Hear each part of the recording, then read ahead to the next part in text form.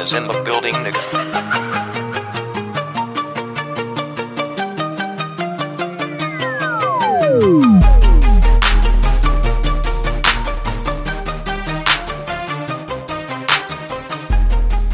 Peoples, what happening? What up with it? What you know good and what it do? We'd like to thank you for tuning in and spending your time with us.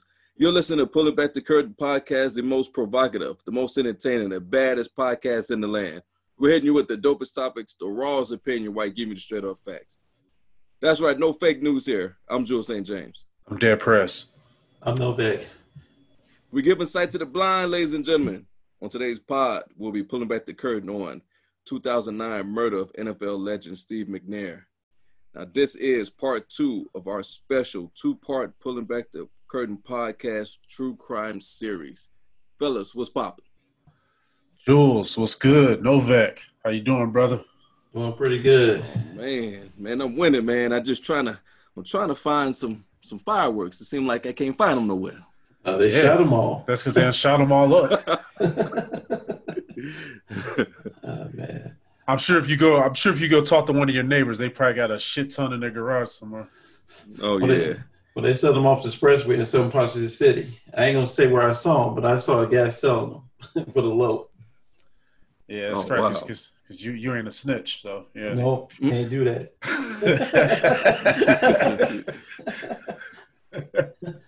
Ain't nothing fun about going to court and have to say what you saw. Oh, man. That glass can't protect you. That is for sure. Well, man, so fellas, man, we got part 2 here.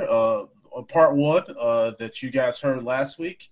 We ran down all the various people that were involved in this murder of Steve McNair and Sahil Kazemi. And on this episode here today, we're going to just pull back the curtain. And first, we're going to touch on the crime scene. And we're just going to continue to pull back the layers of the investigation and just anything and everything that has to do with the case. So without further ado, let's get into it, fellas. Let's go. All right, man.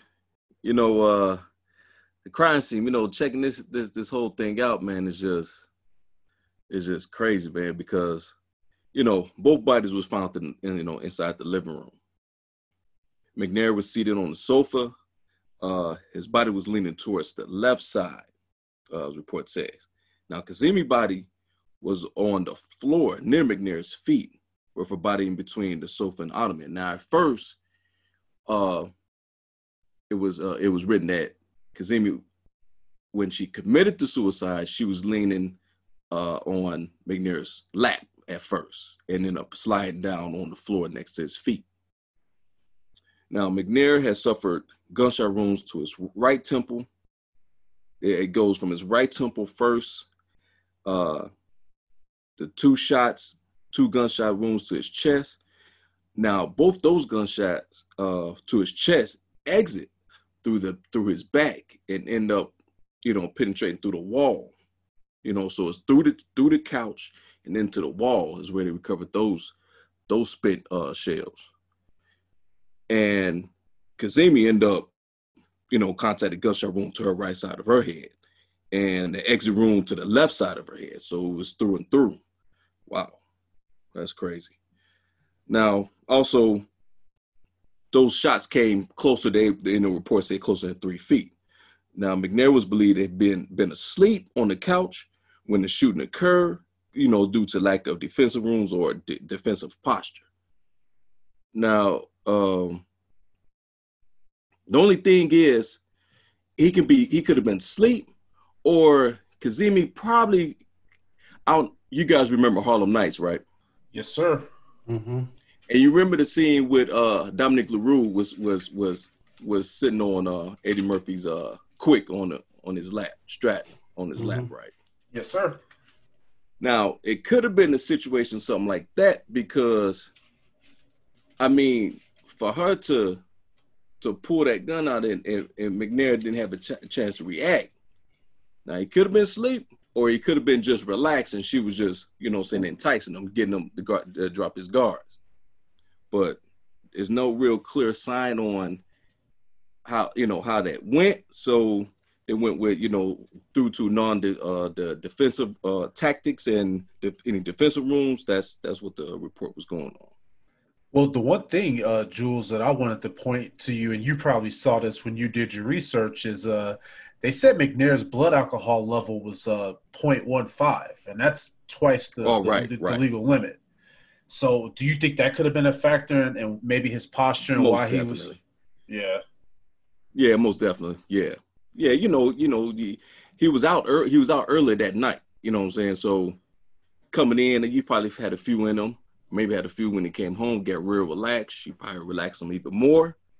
And boom, the rest is history, I guess. Man, he was probably on that dark stuff, man. He might have been on syrup at that point in time in that area. That is the South. It definitely Nashville. Yeah. I mean, you think about the situation, and then you think about, the fact that, the shots, allegedly came from Kazemi in this situation. And one of the things is, what Jules just definitely described makes a lot of sense, because it's one of those things where, if she's sitting there facing him in that Harlem Night style, which you maybe think about that movie, now thinking about Quick. You're thinking about me shooting that little gun, man. That'd be cracking up. Yeah. So what happened pretty much in that situation is, the weapon, the weapon of choice in that situation was a 9mm allegedly.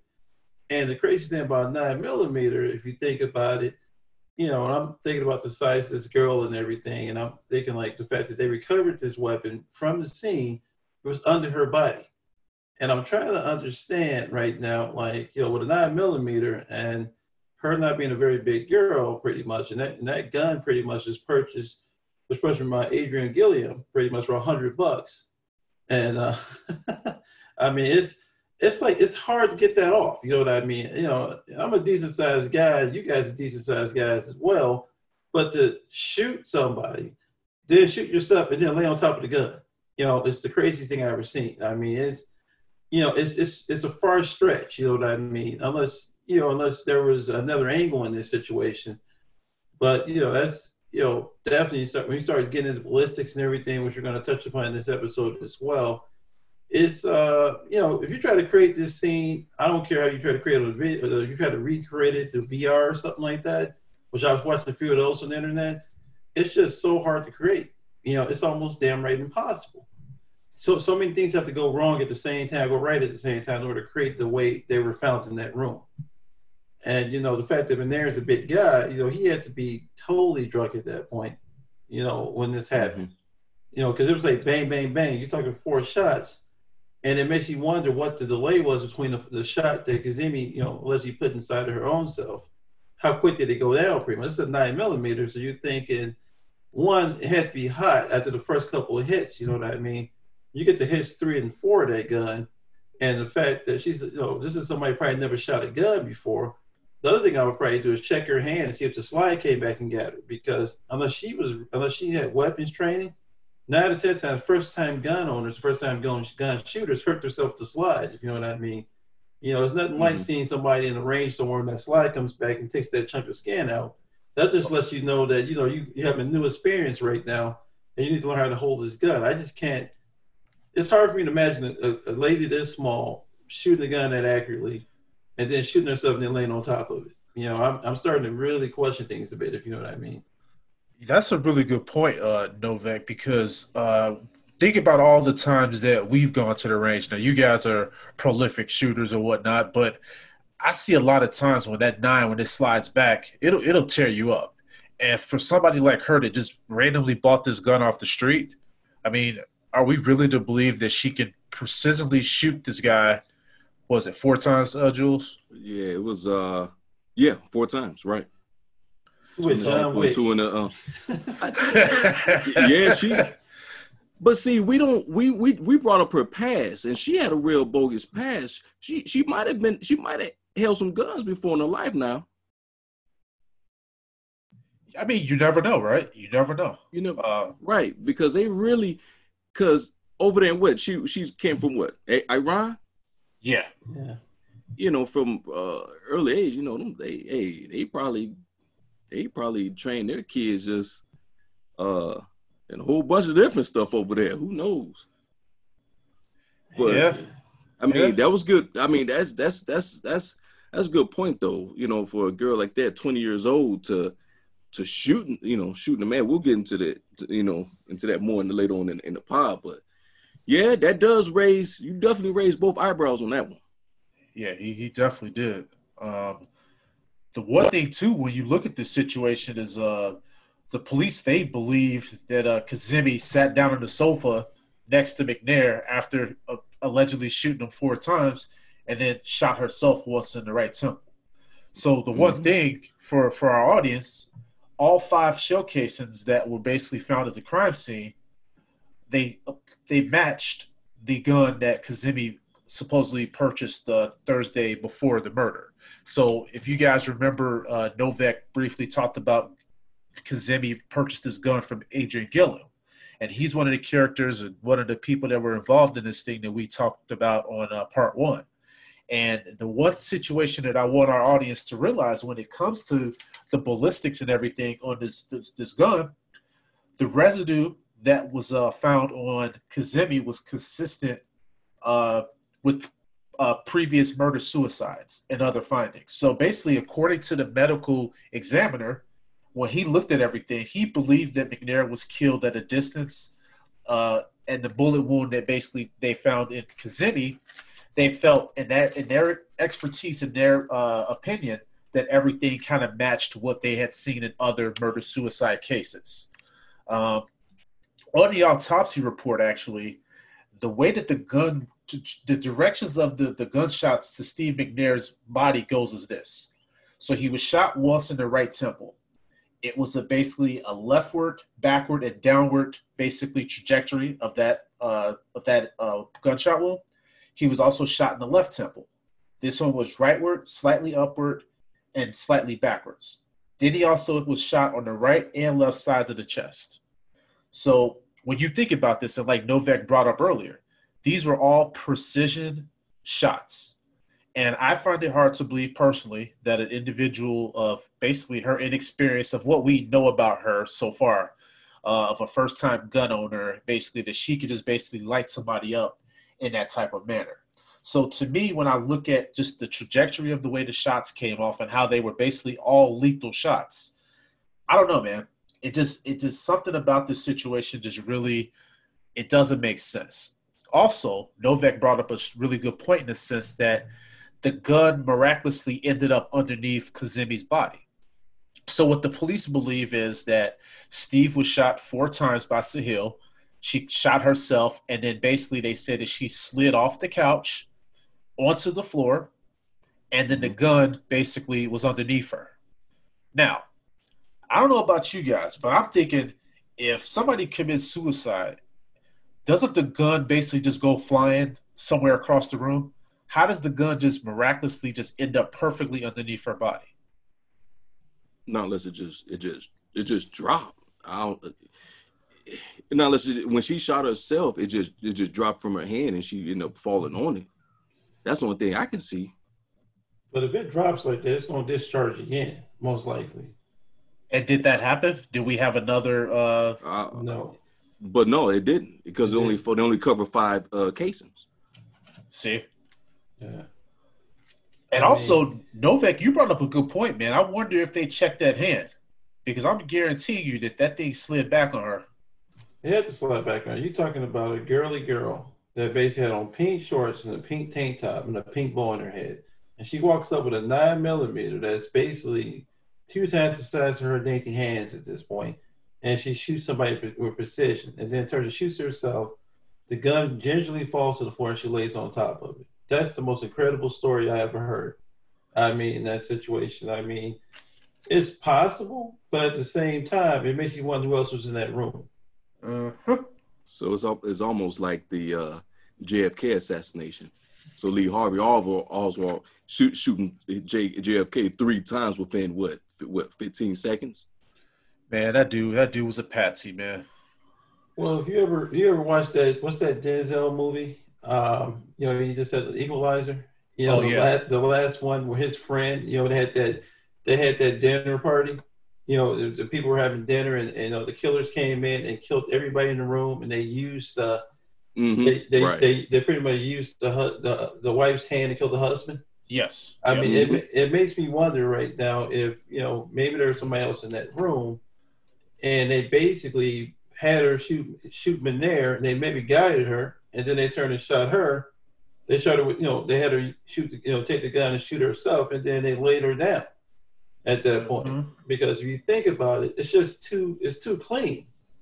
Yeah, it's definitely too clean. It's way too clean, you know, because, you know, if just somebody ain't never shot a gun, also in that shell casing flies back, she got to freak out. But you know, think about it. If you shoot a target one time, you stop to see what you did, right? Yeah. So, you know what I mean, in that situation, you know, you don't just, unless you're a trained killer, you just don't pump into somebody without conscience at this point. You know, unless she had a out of body experience or something like that, which I don't think so, because, you know, I was watching videos about people how much she loved him, how much they think he loved her. It didn't seem like a crime of passion. I mean, I think she would have been okay with him cheating as long as he married her in this situation. You know, that love was pretty deep. You know, I don't think it was two ways. It wasn't a two-way street. It was a one-way street. Yeah, and real quick too, Novak, she put an ad on Craigslist from what I saw, and she was looking to sell her stuff. So, I mean, I don't see how this was premeditated since they tried to say she bought this gun with the intention of killing him. So she bought the gun the day before. Then she kills him. But then why would she go through the trouble of creating that Craigslist ad to sell all her stuff? Because she was moving in with him. And that's what I wonder. That's what right. See, that the whole thing is. She wanted this. She was fantasizing this. Well, McNair's gonna leave his wife, and we're gonna be together, and she's gonna move in, and she's gonna be new Mrs. McNair and stuff like that. And he pretty much killed that, because one of his buddies, one of his security team, I forgot his name. I think it's Wall. I believe was saying that how she was calling him. He was with his wife and kids, and he was getting tired of it. You know what I'm saying? And then he was messing. And plus, he was also messing around with other people. So he was just feeding her false dreams and stuff like that. And me personally, she just snapped. I think she really got burnt up and got hurt by that. Let's talk about that for a second. So you think that it was a split decision that she made to do this crime? Yeah, because she was telling Northfleet that, you know, this dude was he was a bad dude. He was we talked last time on the pod. We was talking about how first he was picking up in limousines and taking trips and spending time with her and buying her things and this and that. To now, you know, there's another woman.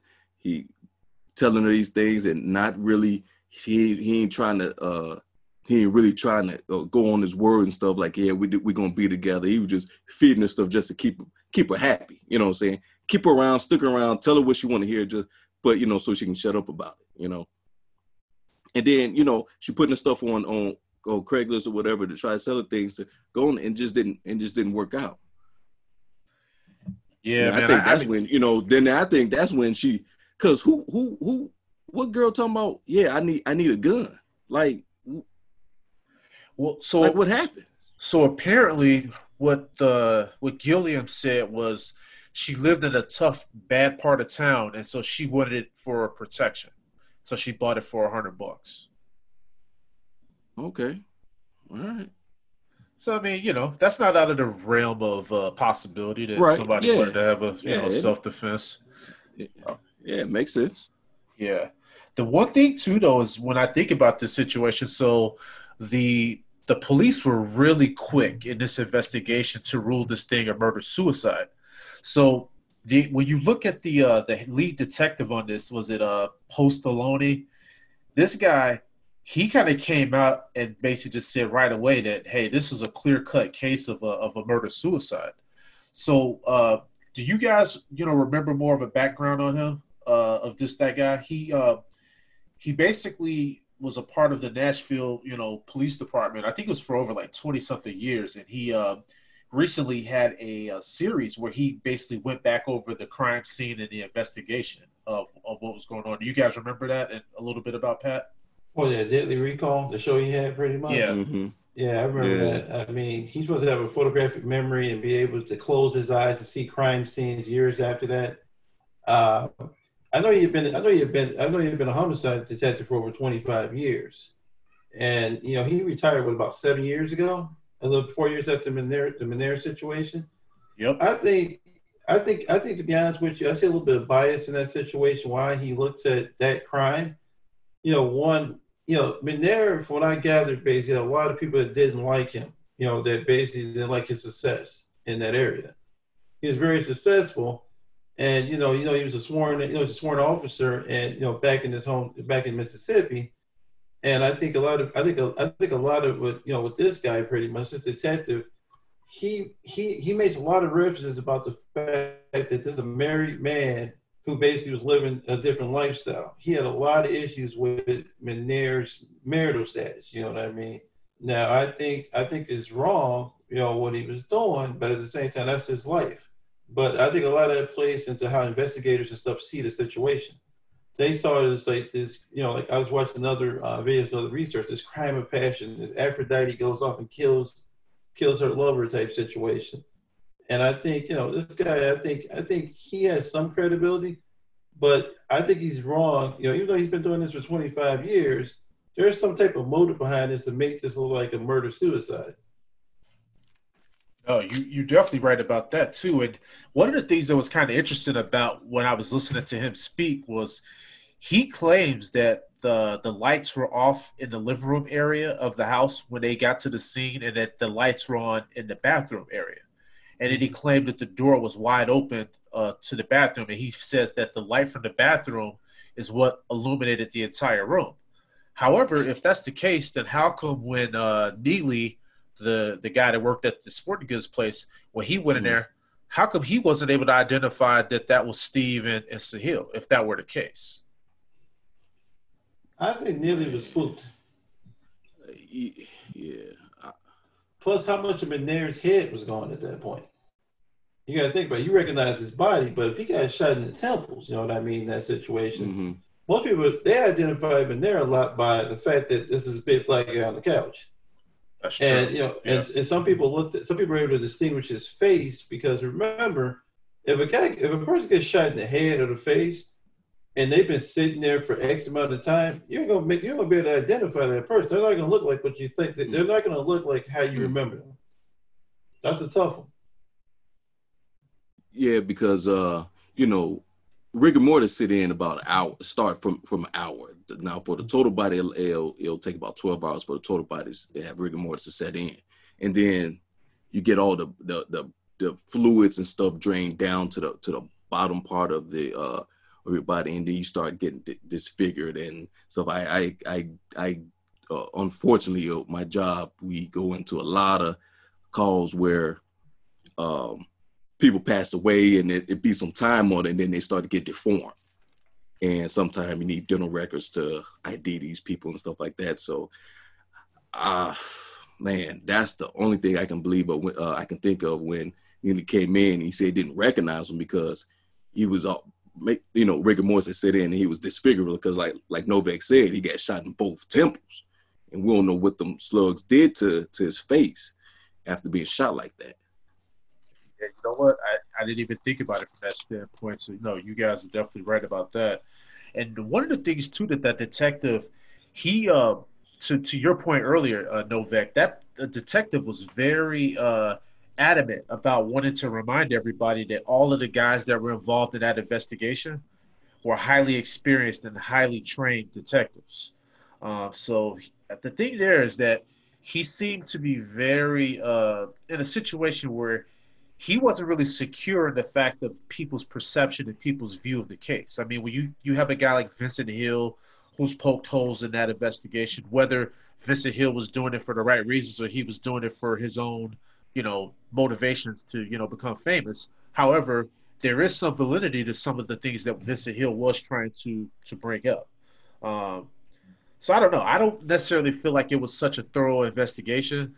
I mean, they came to their decision. What was it, like 4 days later that they ruled it a murder suicide? Yeah, I believe so. Yeah. It's very quick. When you think about forensics and everything like that, it could take months for them to figure out what happened at the scene. They did this in 4 days, which is record time. But also they I don't know if you guys have read that they had looked at the cameras in the surrounding neighborhood and said they ain't see anybody coming in or out through at that time frame. They did not. And however, another thing that I wondered, how come the police never released any of the photos from the crime scene? They didn't release them, but they did leak out there. So I remember, like when I was looking around the internet, I was able to find that scene. The couch scene. Saw that. There's pictures out there. Unfortunately, people leak them. I mean, they were out there after the situation. There used to be a website called Faces of Death that used to be on the internet. Early to mid 2010s, pretty much. And I remember people going to those websites finding like these crime scenes. It's not as graphic as Kurt Cobain or anything like that, but it's traumatizing because this is somebody you saw put a helmet on every week and go out there and lead the team to victory. And she was kind of just laying there, like kind of just, by his feet almost. I mean, it's interesting. I mean, they didn't want to let those pictures get out there because, one, if those pictures got out there, intentionally, by law enforcement, it's gonna question how quickly that investigation went down. It's also gonna question the people that made that decision because they all got to stand by their word on this one. What they saw is what they saw, and what they think they recreated is what happened. Nobody's gonna deviate from that in that situation because they all lose credibility. Very true. Very true.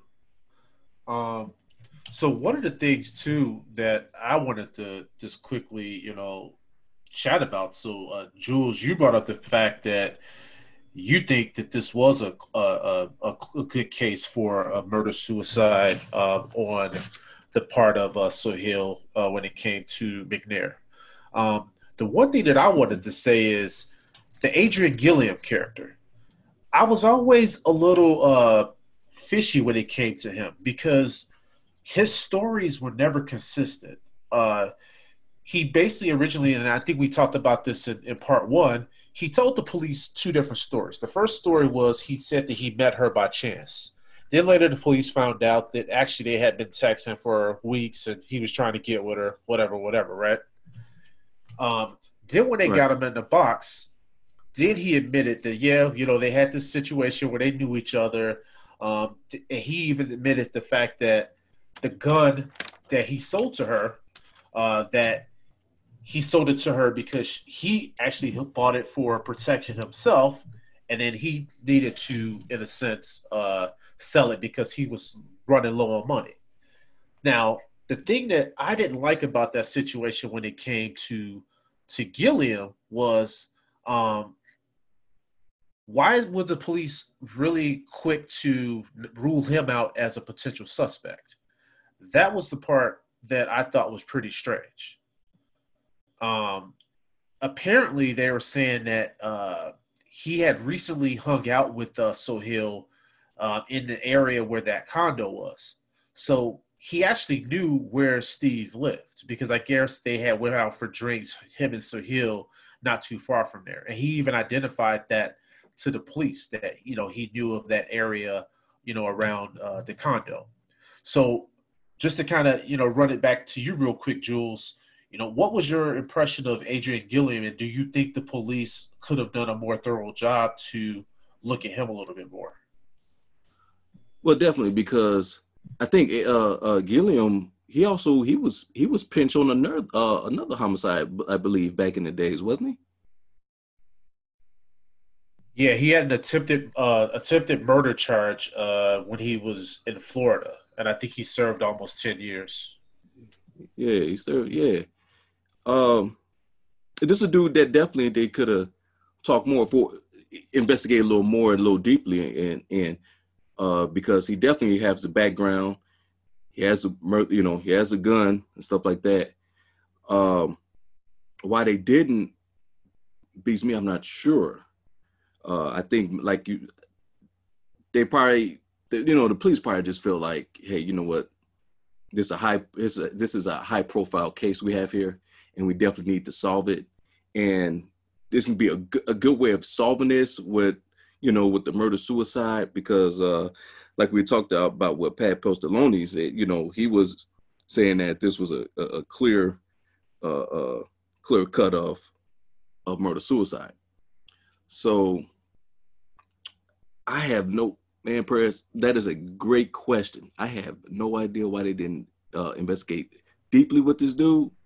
I think it's just because it was a high profile case, and they really just want to solve this thing. And they was looking at, hey, you know what? Here's this girl here. They was messing around. Some things went bad. She committed suicide. Killed her. She killed him. She killed herself, and it's just easy that way. And all the clues. And I believe they didn't have any other clues or witnesses, anything like that. So they just ran with this story. I agree with Jules on this. I think that since this story's had so many holes in it, and he changed the story a few times, it became a point that, is he even credible enough? Say, like, if this thing became more of a court case, even though it seemed like it's an open shut thing. Now, if there was a motive outside of murder suicide right now, then this becomes illegal. It becomes a courthouse situation. I think that they didn't want to go with they didn't want to tie him into this. I think they were ready to close this thing out. And I think the more that Gilliam talked, he would probably implicated himself at some point. I think he would have talked his way into jail, in a nutshell.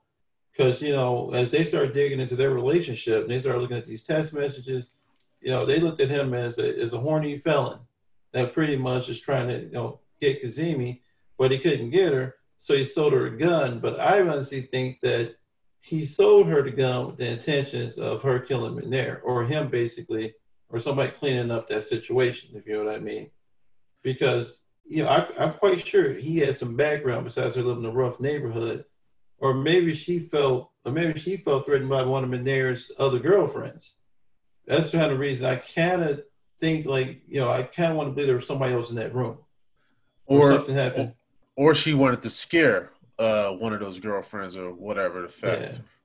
You know what was interesting, Novak, is the fact that Gilliam, there was never any police surveillance or video surveillance of Kazemi and Gilliam meeting up to have that gun sale. So the only person that brought up the fact that she bought the gun from him was Gilliam. So if there was no surveillance of those two meeting up, and also at the time that he gave that he met up with her boss over at Dave & Buster's mentioned that she wasn't on break and she was actually working on the restaurant floor at that time. So that timeline that he gave the police didn't match up. So I've always wondered, did she actually buy this gun from him? That's the thing that I've wondered. Well, that's a good question. I guess also the question is, as you know, in most states, there's a history of ownership on this gun. And, if this, I want to know where was this the Gilliam, how did he get the firearm?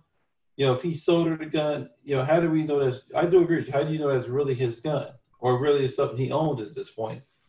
I mean, that could have been planted there, as far as we know, or it could have been or it could have been a situation where she got into the apartment and it was out. Because, that's not Steve's service revolver. No. The one he keeps nearby every time he's there. And also you got to think in terms of, if she knew he already had a gun in the apartment, why didn't she use his gun? Mm-hmm. Why would you go buy a gun if there's already a gun there? That's a really good point. And the thing about it is, in regards to that gun, Novak, the police said that gun at one point was at a Tennessee pawn shop. And so basically, obviously, we know that Gilliam supposedly owned that gun, but they were very unclear on how he got into possession of having that gun. Because obviously, with him being an ex-convict, an ex-felon, mm-hmm. he didn't have the ability to purchase that on his own. I think it was he bought off the gun came from a pawn shop, right? Yes. But I think he bought off the previous owner who bought it from that pawn shop, I believe. And I believe he bought it from that person for $100. I want to say, if I read correctly. Man, everybody buying and selling shit for $100. Hey, Must man, have been a Glock. It must have been a Glock. No, it's a Brico 9 millimeter. What the hell is that? I think that manufacturer they went out of business, didn't they? I don't think they were ever here. Braco. That's, I mean, that's like a canic. You know about those guns. You know, Yeah. wow, that really makes me think to shoot somebody with a very cheap gun accurately.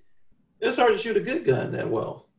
Now, when you shoot cheaper guns at 9 millimeter caliber or 45 and stuff like that, like if you ever go to the range and shoot somebody's gun that's not becoming, and you be in there just like, man, not just like a gun snob, but you'd be like, all right, man, wherever you bought this from, I want you to trade it back in.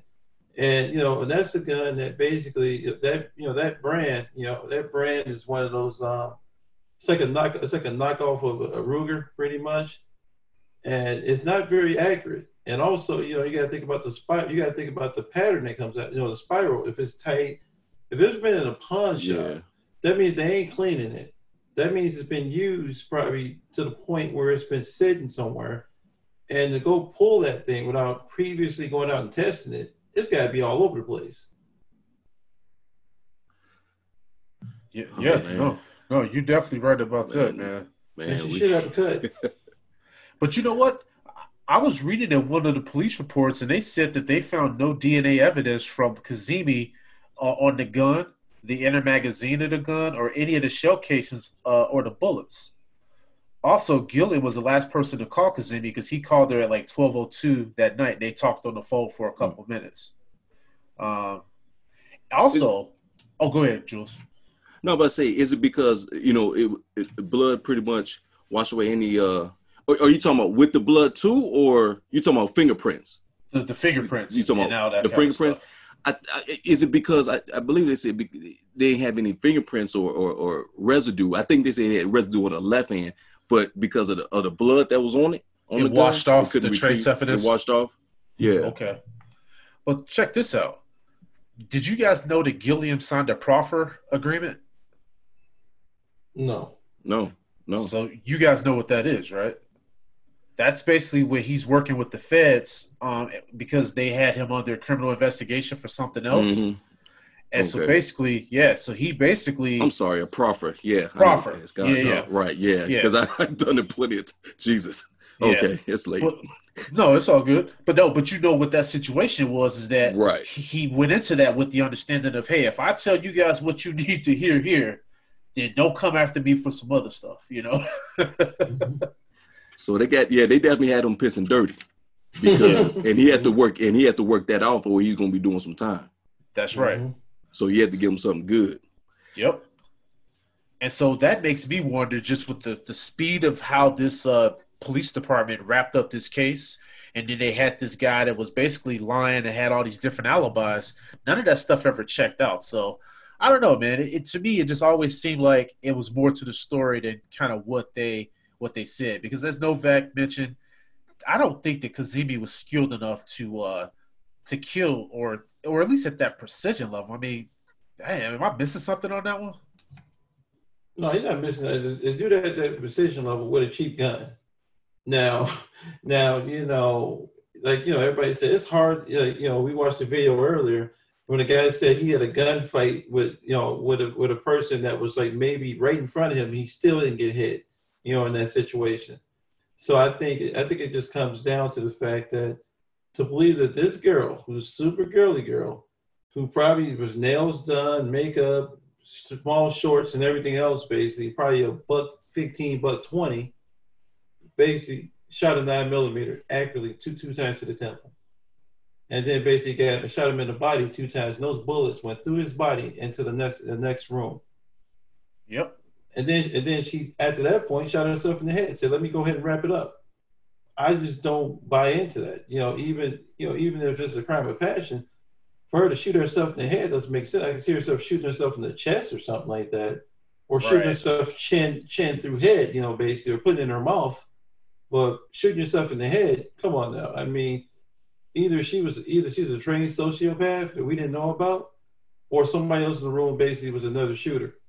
And that's what I'm wondering, man, because there's so many unanswered questions and inconsistencies with this case. Also, I mean, think about Kazemi's behavior. She was planning to hang out with friends and stuff on the 4th of July, right? Mm-hmm. So my Right. thing is, man, like, did she really was that an alibi, or was she really just looking to hang out with her friends, and was she maybe murdered? Was there somebody else there that was present, with this situation? Because I think all along, like you said, Novak, and I think you even brought it up too a little bit, Jules. I think she was planning to have a life with McNair. I think at the end of the day, that's what she thought. Yeah, most definitely. See, here's what we got. Kazemi was in love, no doubt about it. She was in love, and she wanted to spend the rest of her life with McNair. The problem is, McNair didn't want to do that. McNair was still he was playing her. He was playing her, telling her everything what she wanted to hear, and you know what I'm saying.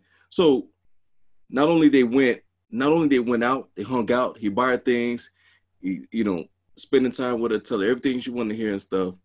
She really invested in this dude. Remember now, she had a rough childhood coming up in Iran where her mother died and stuff like that, and I know that messed with her. You know what I'm saying? Because I think her cousin or a nephew had said something about that she had, her behavior is a little off. I think McNair chose this. McNair came into this girl's life, and he didn't know what type of girl, what kind of baggage she had, as far as mentally. So he, did the love and dove thing and took her out and impressed her, and then they got the draws and, did this and promised her life, and he really didn't mean it. Well, here's this other girl. Now, she said other girl, that killed her. You're like, damn, okay. She trying to sell her furniture. She trying to sell her cars. Her partner left, far as who she was, stayed in an apartment with. Her roommate left. She getting bills piled up and stuff like that. Her friends were saying that how she was a joy to be around. Next thing saying she should end it. Telling her boss that she should end it. Now she's buying guns and stuff like that. Tupac had a line said, "I'm not a killer, but don't push me." I believe she was pushed, and she just broke and she just snapped. We see it all the time in they have shows called Snap, and how just things could be going peaches. It can go from sugar to crap in a second. Everything is good. The next something happened. The girl or the guy snap, and then they kill us. With that, also with not finding any other evidence, and then they saying the surveillance cameras didn't catch anybody else around. I just feel that this was a murder-suicide.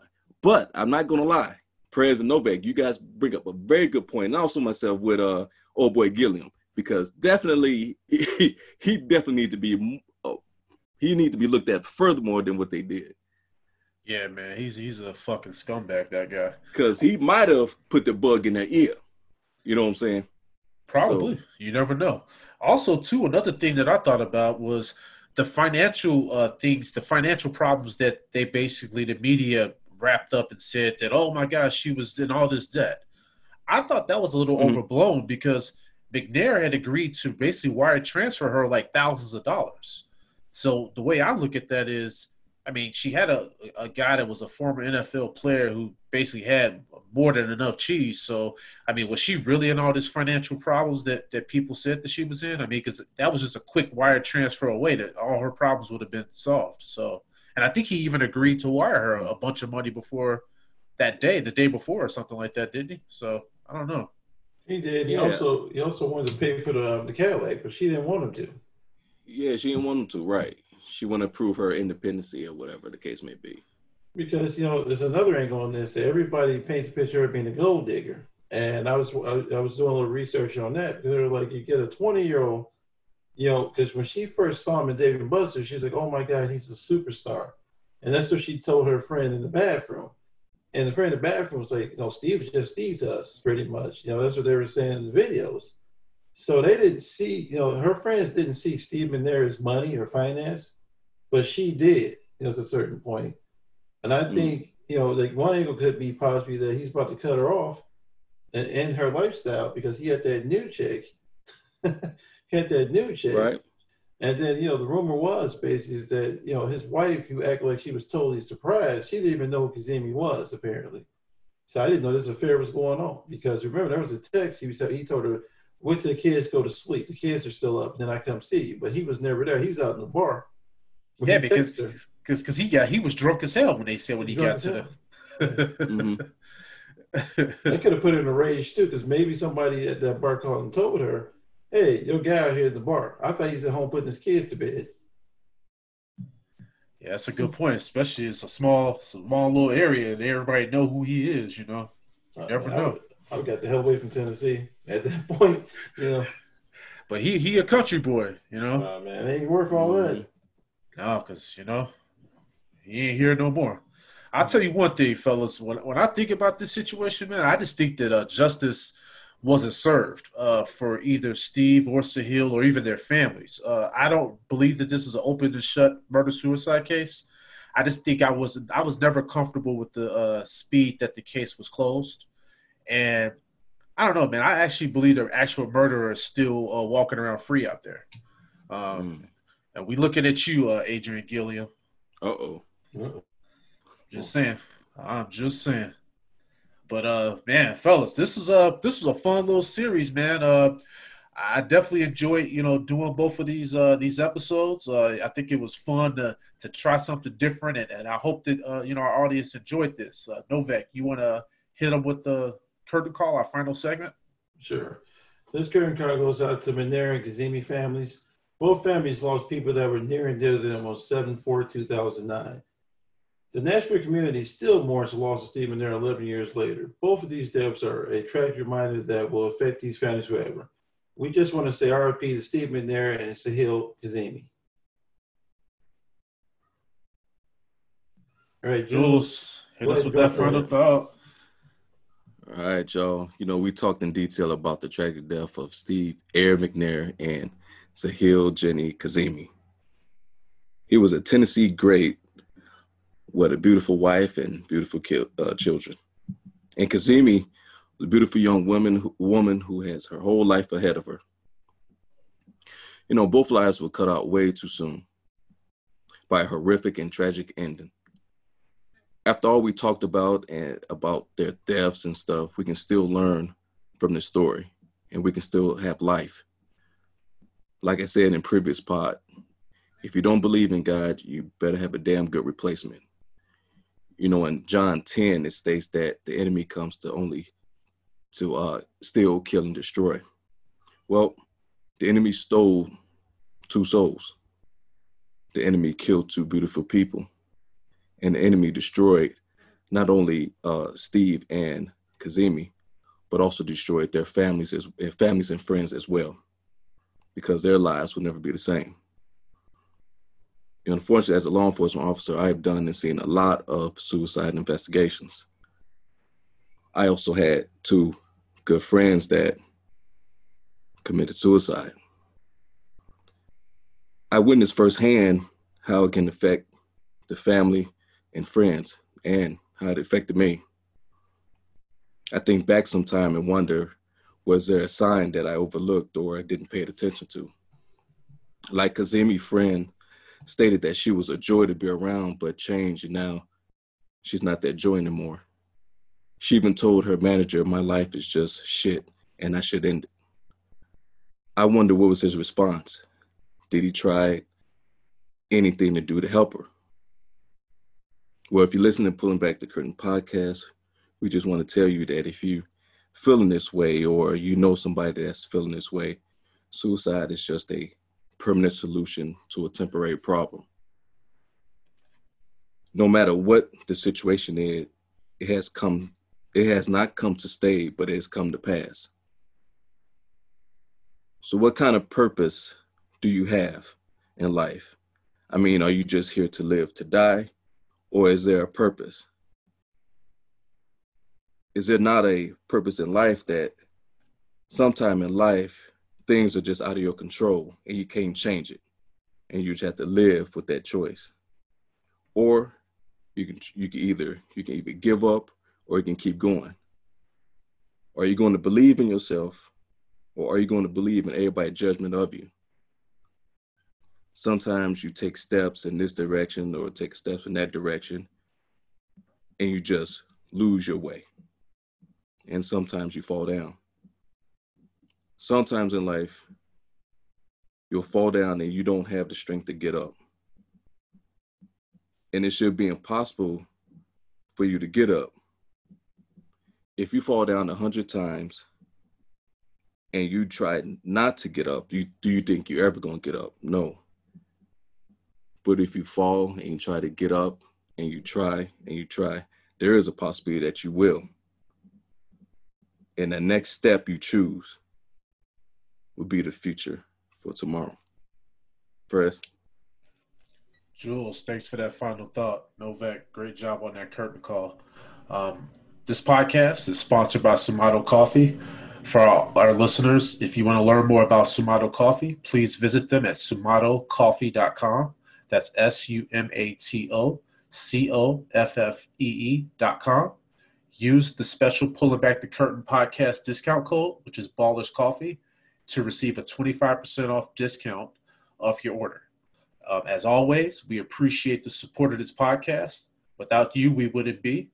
You can find this podcast on Spotify, Apple Podcasts, Stitcher, iHeartRadio, and Google Podcasts. We are the Pulling Back the Curtain podcast.